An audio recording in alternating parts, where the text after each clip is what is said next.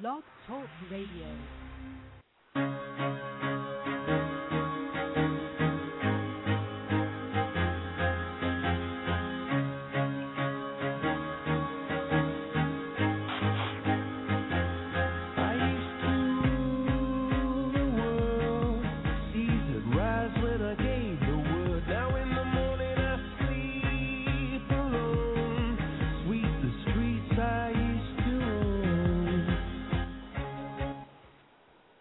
And we're live from San Diego, California on December the 7th, 2011.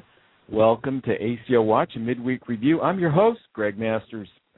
Today we have another installment from an integration innovator with deep roots in both the group medical practice as well as community-based health plan operations. My special guest is Eugene Lindsey, MD, President and CEO of Atrius Health, an alliance of 6 leading medical groups who have joined together via a nonprofit management company to transform the delivery of healthcare in eastern and central Massachusetts. Building on a long-term presence and established history as a provider of high quality and preventive care, Dedman Medical Associates, Granite Medical Group, Harvard Vanguard Medical Associates, Reliant Medical Group, Southborough Medical Group, and South Shore Medical Center are working together to create a new and productive approach to patients' health, coordinated by primary care physicians and supported by a multidisciplinary care management team. Dr. Lindsey has been the president and CEO of Atrius Health, as well as its largest affiliate, Harvard Vanguard Medical Associates, since February of 2008. Previously, he was chairman of the board of directors for Atrius Health and chairman of the board of directors for Harvard Vanguard Medical Associates. Dr. Lindsey received his medical degree from Harvard Medical School and is a sought-after speaker on the healthcare topics of payment reform, accountable care organizations, practice innovation, quality, and efficiency. Welcome, Dr. Lindsey. Well, thank you very much, Greg. I'm glad to be here. I'm so glad you could join me today. So I'm excited about our opportunity to chat. Why don't you give us some history and insight into Atrius Health? Who are you? Why have you pooled your resources, and to what end? Walk us through a summary timeline of the entity's genesis. Sure. The genesis of the organization goes back about 7 years ago, when many of the groups that had previously participated in the old Harvard Community Health Plan came together to try to create a new physician-led alliance. In 1997, I was part of a group of physicians that took Harvard Vanguard, which had basically been the old staff model HMO part of Harvard Community Health Plan, out of Harvard Vanguard to establish a new 501c3. And by 2002, it became clear that the sorts of objectives that we were trying to meet would actually be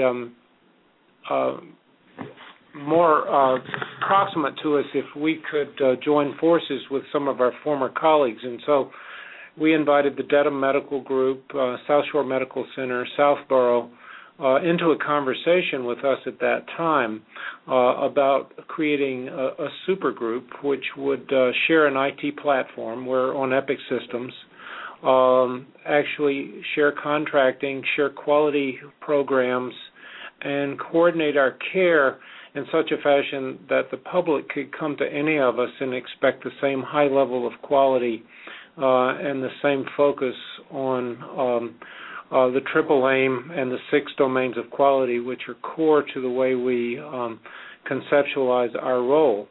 You know, for those who don't remember, the triple aim is essentially better care for the individual, better care for the community at affordable price. And the 6 domains of quality, from my structure, I like to reorder them to be patient-centered, safe, delivered in a timely fashion, efficient, effective, and the most difficult of all, delivered with equity. I think that, clearly the conversation that we've been involved with as a nation is how do we extend care equitably to the 15% of the population that doesn't have it. in such a fashion as to not undermine what the other 85% of the population enjoys, and in fact, hopefully to improve it for everyone. So that's, sort of a wordy statement of what we've been about, and we've been engaged with all of our vitality, energy, and resources to trying to achieve something that is close to what I've just described here in Massachusetts. We feel like we're sort of a learning lab for the rest of the country, since we've had something that approximates universal coverage since 2006. Absolutely.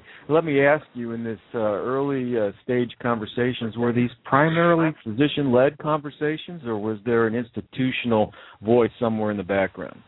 No, Harvard Vanguard had become its own 501c3 specifically as a physician-led organization. So its board did include community members, but the CEO was hired by a board that was primarily aligned with the thinking of the physicians. I was the chairman of the board.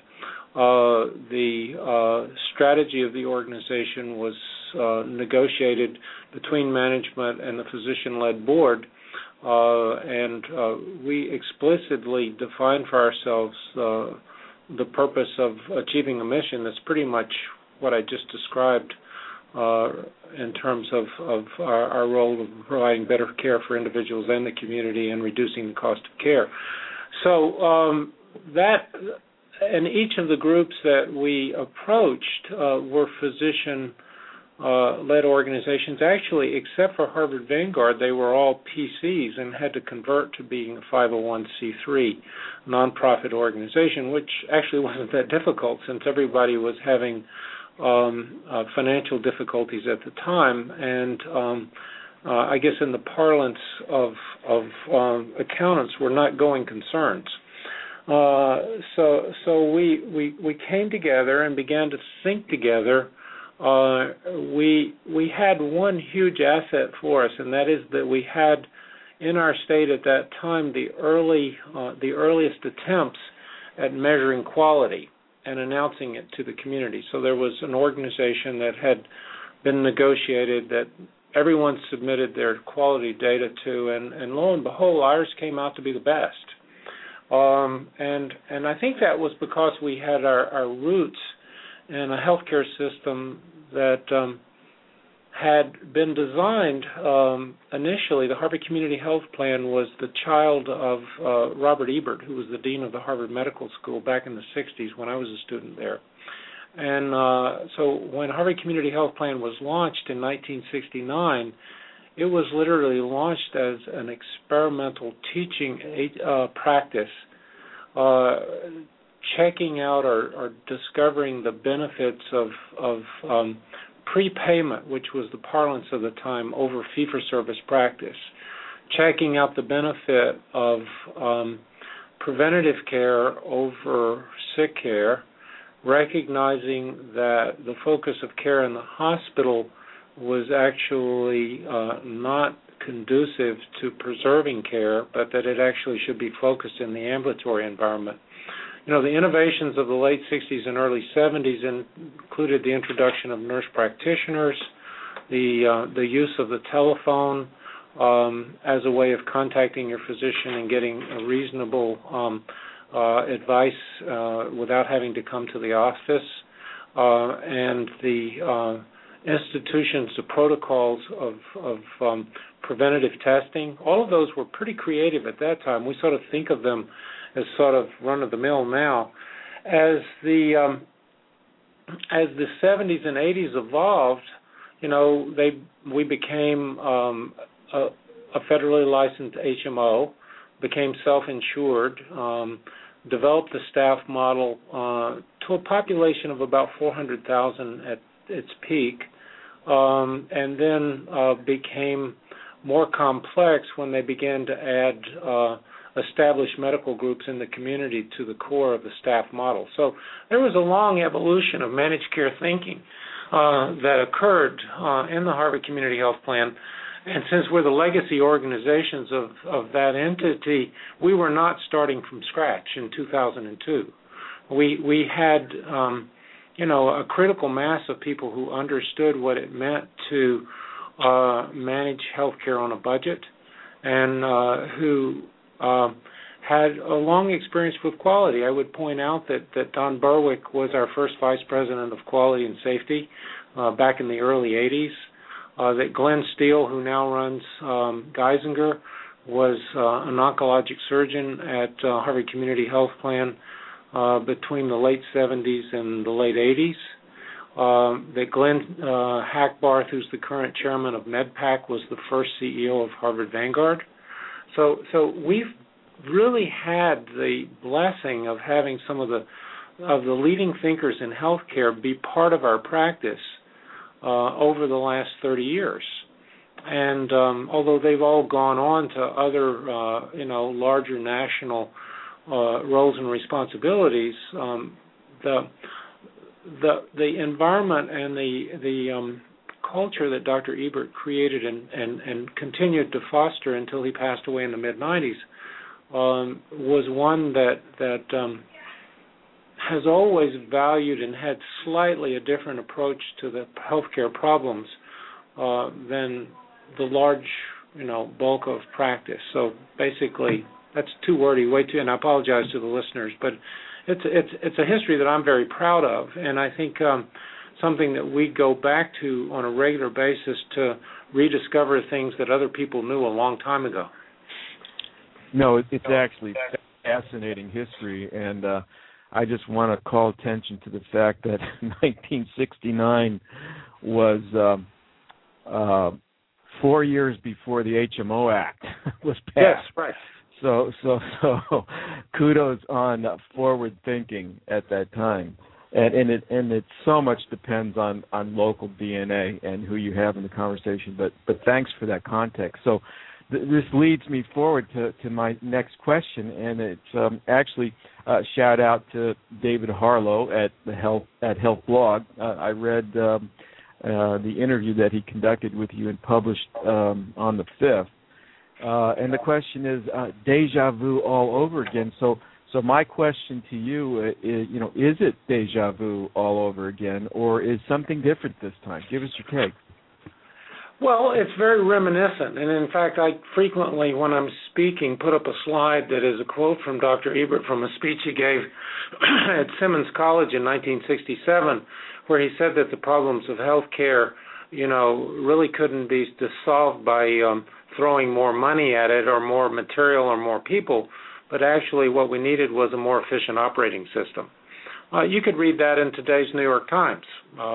Probably could find it someplace in today's New York Times, because I think that continuous improvement is definitely, something that you can trace back for many decades. So that part is deja vu. I mean, we are rediscovering the benefit of examining what we do. Socrates said in his statement before the people who were judging him that an unexamined life was not worth living. I think an unexamined industry or an unexamined profession, is in trouble too. We should be constantly asking ourselves whether or not we're achieving our objectives.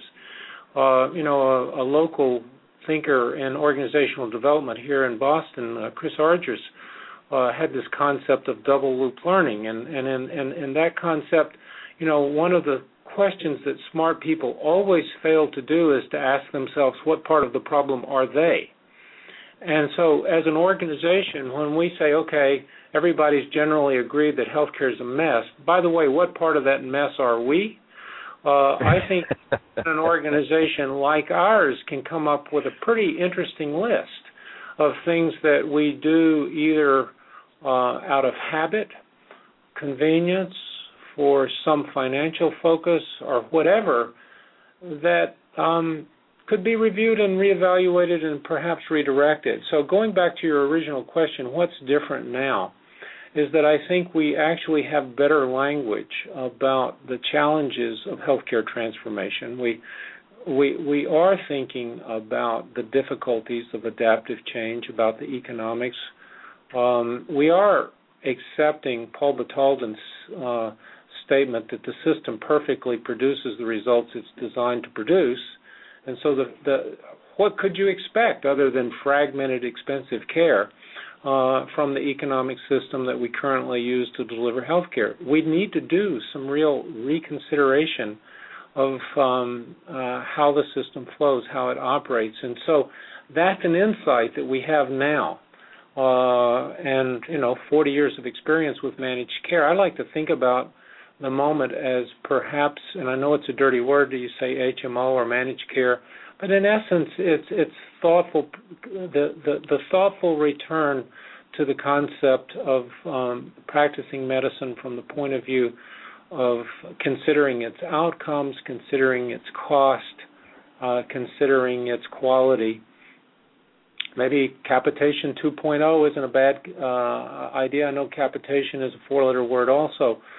But I think that we have tools now to look at populations, to predict disease, to organize care that we didn't have in Dr. Ebert's day. I mean, he was, very fledgling in the thinking.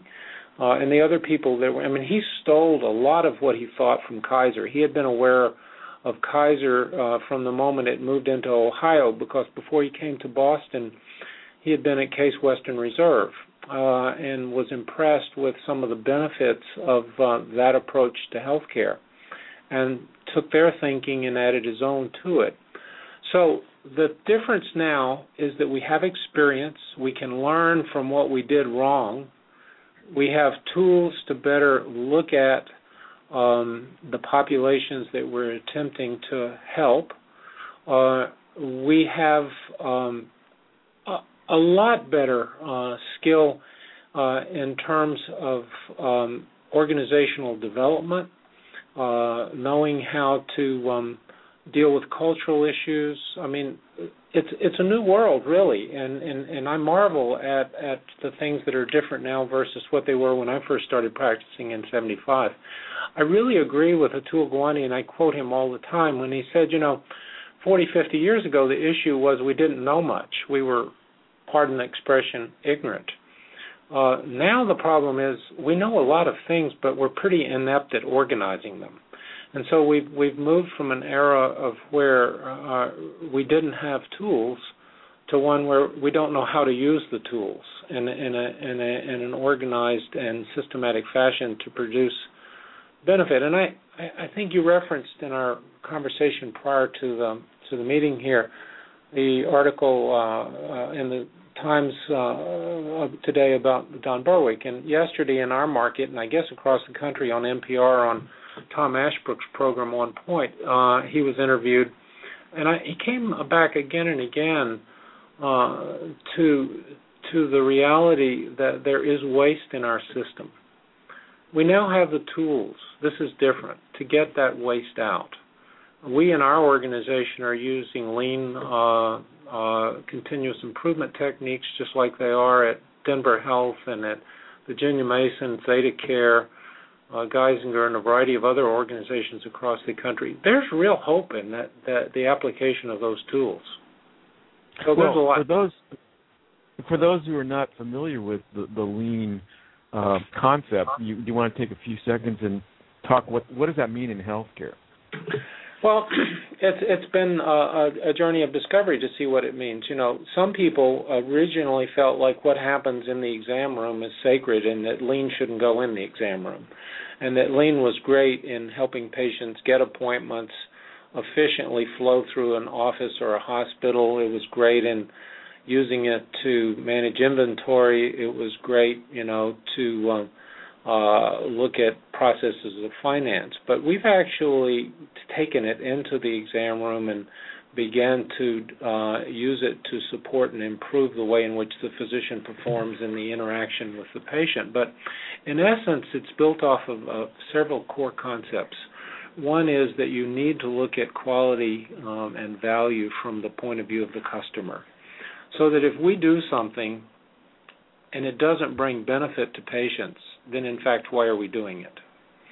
And if you just look at all that we do, you discover immediately that there's much that we do that our average patient doesn't recognize as adding value. Perfect example. We have for years, in a way to essentially protect ourselves from the controversy of immunizations, had people sign consent forms. They're not required by law for that activity. You certainly do need to have a conversation with a parent or with a patient about the utility of the consent form and be totally clear with them about what is to happen. But it's technically not necessary to file a consent form. It costs us in a system our size probably more than $500,000 a year to document something that adds no value to the patient.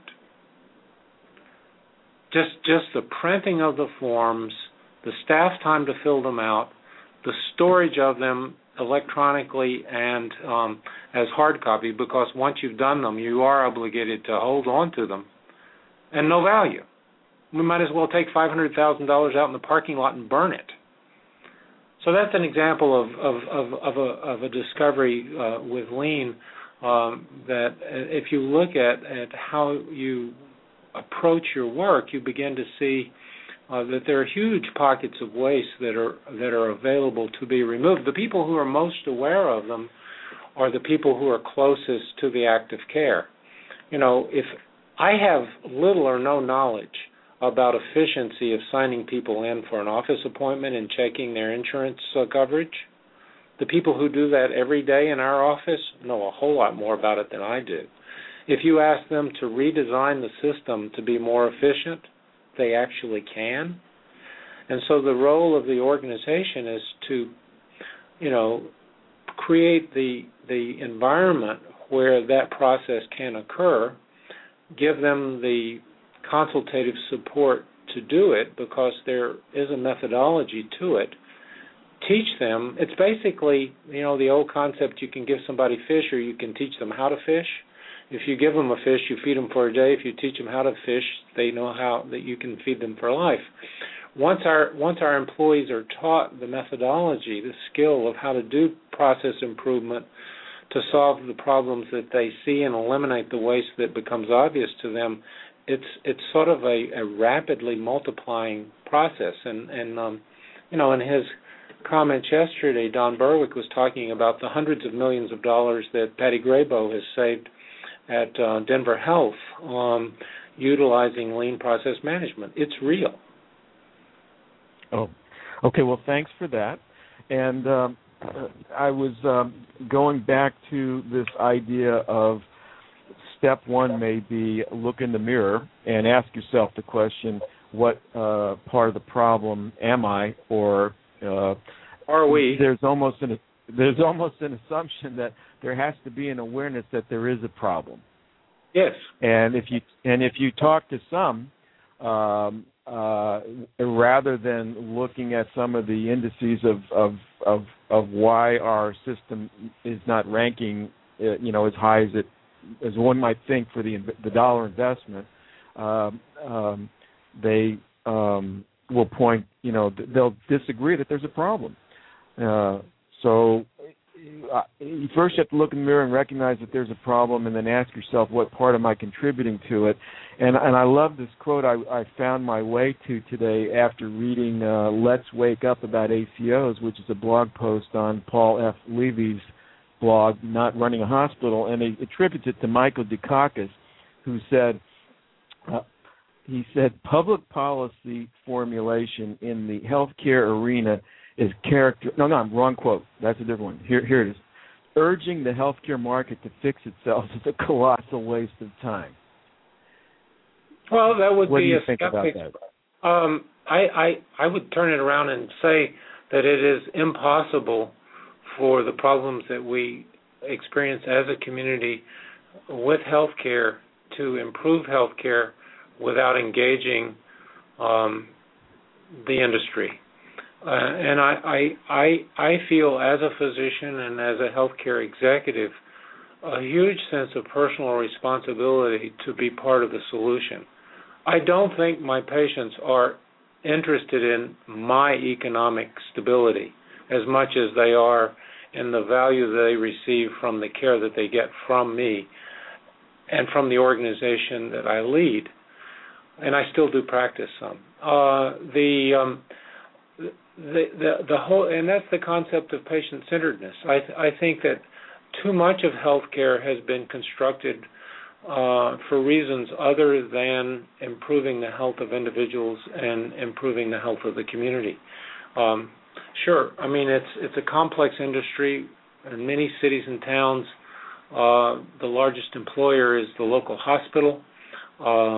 In our state, healthcare is a major part of the industrial infrastructure.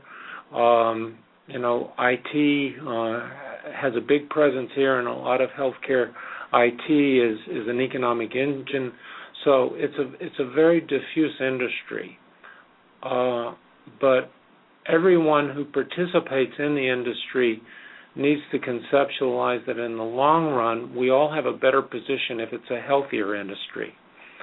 So we learned in our organization some 5-6 years ago that if our patients weren't seeking care because the cost of care was prohibitive for them, they had a problem and we had a problem. And we needed to say, okay, what part of that problem are we? Is there anything that we can do to try to lower the total medical expense so as to make it more available? Let me give you a personal story. The same woman has cut my hair for more than 20 years, and I've sort of vaguely become aware of the fact that she has some medical issues. So off and on over the last 4 or 5 years, we've had a more and more open conversation when I see her about her experience in the healthcare industry. And so she said to me one day, "Do you think I need to get an MRI every year?" And I said, "Well, it depends on what your problem is." And she said, "Well, I actually have MS." And I said, "Wow, you're doing well with it." And she said, "Yes, I am. I'm on every medicine that's available, and every year my neurologist wants me to have another MRI." She said, at first it wasn't a big problem, but now my copay part of that is expensive. And in fact, I have to take time off from work, and I have to then go back and get the results. The sum total of it cost me several $100s to do that, and he never does anything differently. So I said, "Well, why don't you ask him to talk to you about it?" And so she did, and the next time I was back, she said, he said he was only doing it to reassure me. I said, "Oh, all right. Do you need it to be reassured?" And she said, "No, actually, not at all. He's been very good. I mean, it's never driven a change of treatment for me. My treatment changes when, in fact, my symptoms change."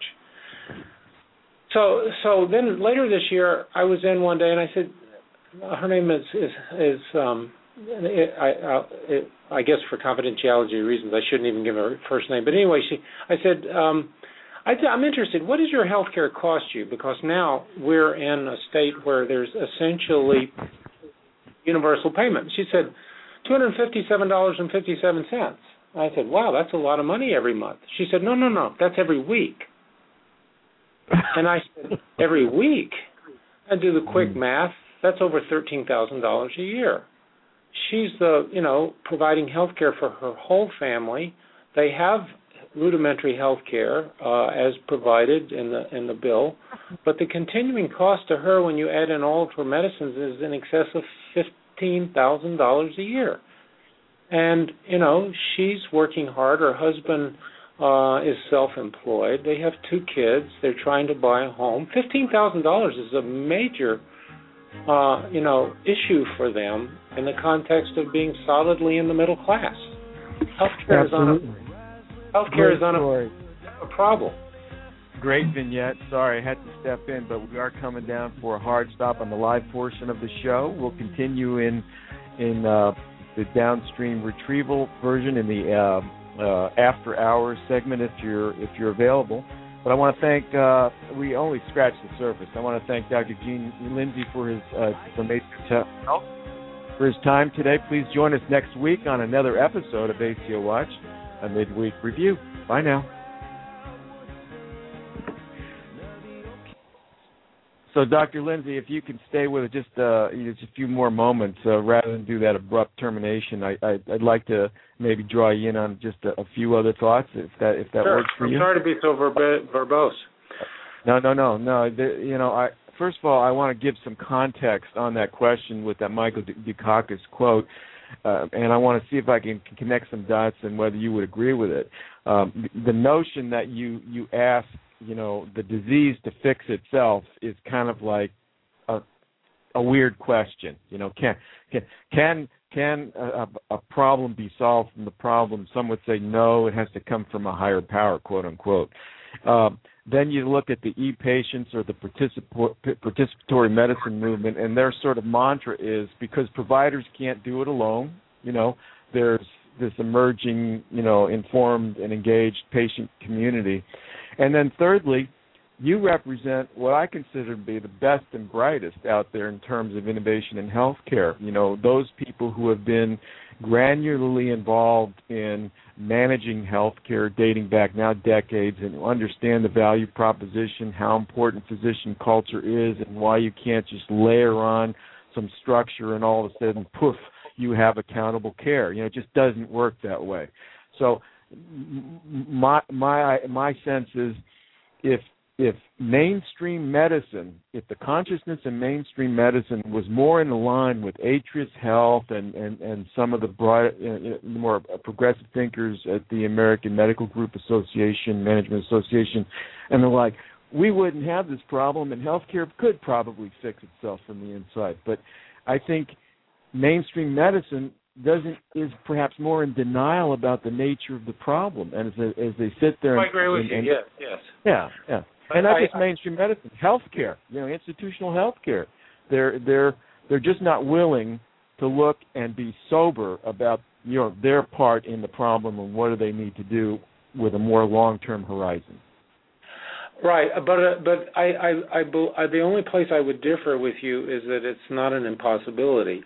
I think that if you're trying to create change, you do need to create a reason for change.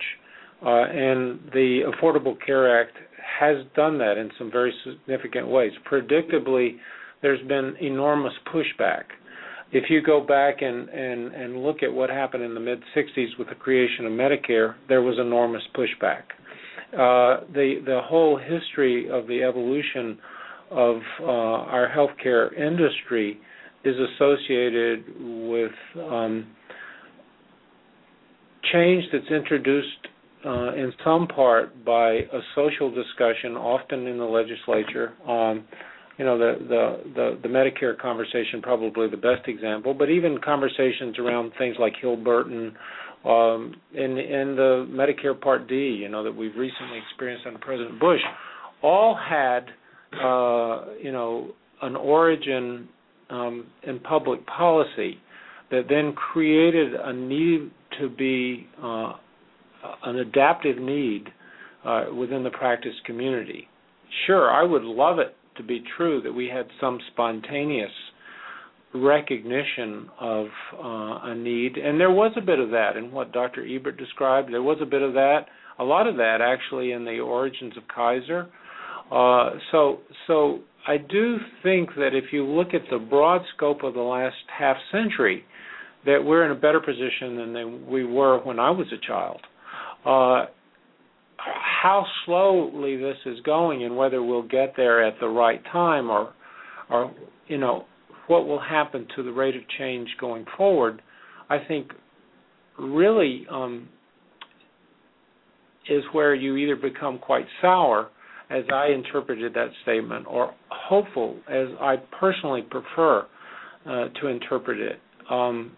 There is a palpable enthusiasm in some places now for adaptive change. The conversation is changing slowly, but when Joe Biden leaned over to the president and said whatever he said, plus this is really a big deal, he was right. It was a big deal.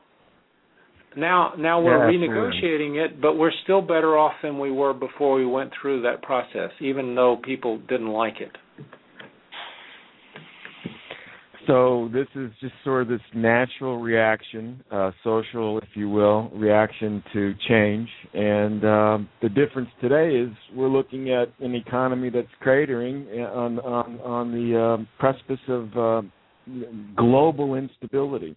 And that wasn't the case back in the 60s, 70s, and 80s. It was really just restricted to medical inflation and its portion of GNP. Now it's the entire economy. So the stakes are a little higher today.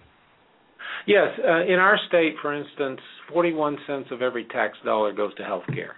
I don't think that describes a situation that's sustainable or desirable.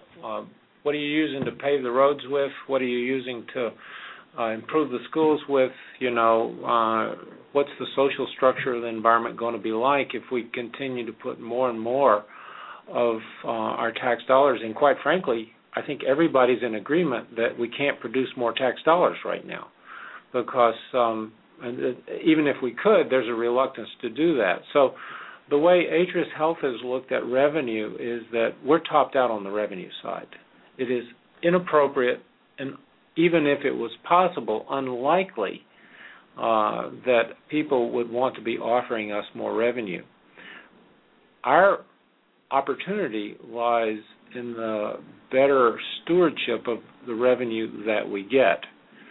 That focus on efficient and effective that's buried there in the middle of the 6 domains of quality is the key to the way out of the woods. And I really think that the natural tendency of most physicians is to be problem solvers. We're heuristic by nature. And when you finally clarify the circumstance, focus, and we get ourselves focused on what it is that needs to be done, set our own concerns behind the concerns of the community and our patients, and say, okay, the best way to take care of ourselves is to get back to the traditional role of taking care of those people who seek care from us, then in fact we will see improvement. I think people are beginning to connect some of those dots. But, then again, maybe I'm just Pollyanna. Actually, it's a powerful, if not simplistic, vision that it's time for the janitors to come in and start doing the cleanup. There you go. I love your intro song. Yes. Yeah. Well, I want to thank you so much for your time. I've enjoyed the conversation, Greg. And we've just scratched the surface. So perhaps we get you back in the not too distant future and go a little further. Okay. Yeah. All right. Well, so thank you again, Dr. Eugene Lindsey, President and CEO of Atrius Health, and for his time and insights today. Call me Gene. Nobody calls me Eugene.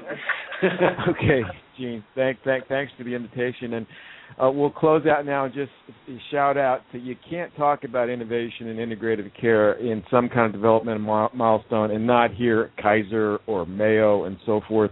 So add to that Atrius and Dr. Ebert and Harvard Community Health Plan, because therein lies the secret sauce of how this thing is going to work. So take a look in the mirror, ask yourself, am I part of the problem?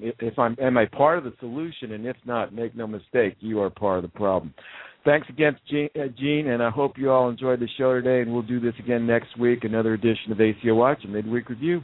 Bye now. Bye-bye.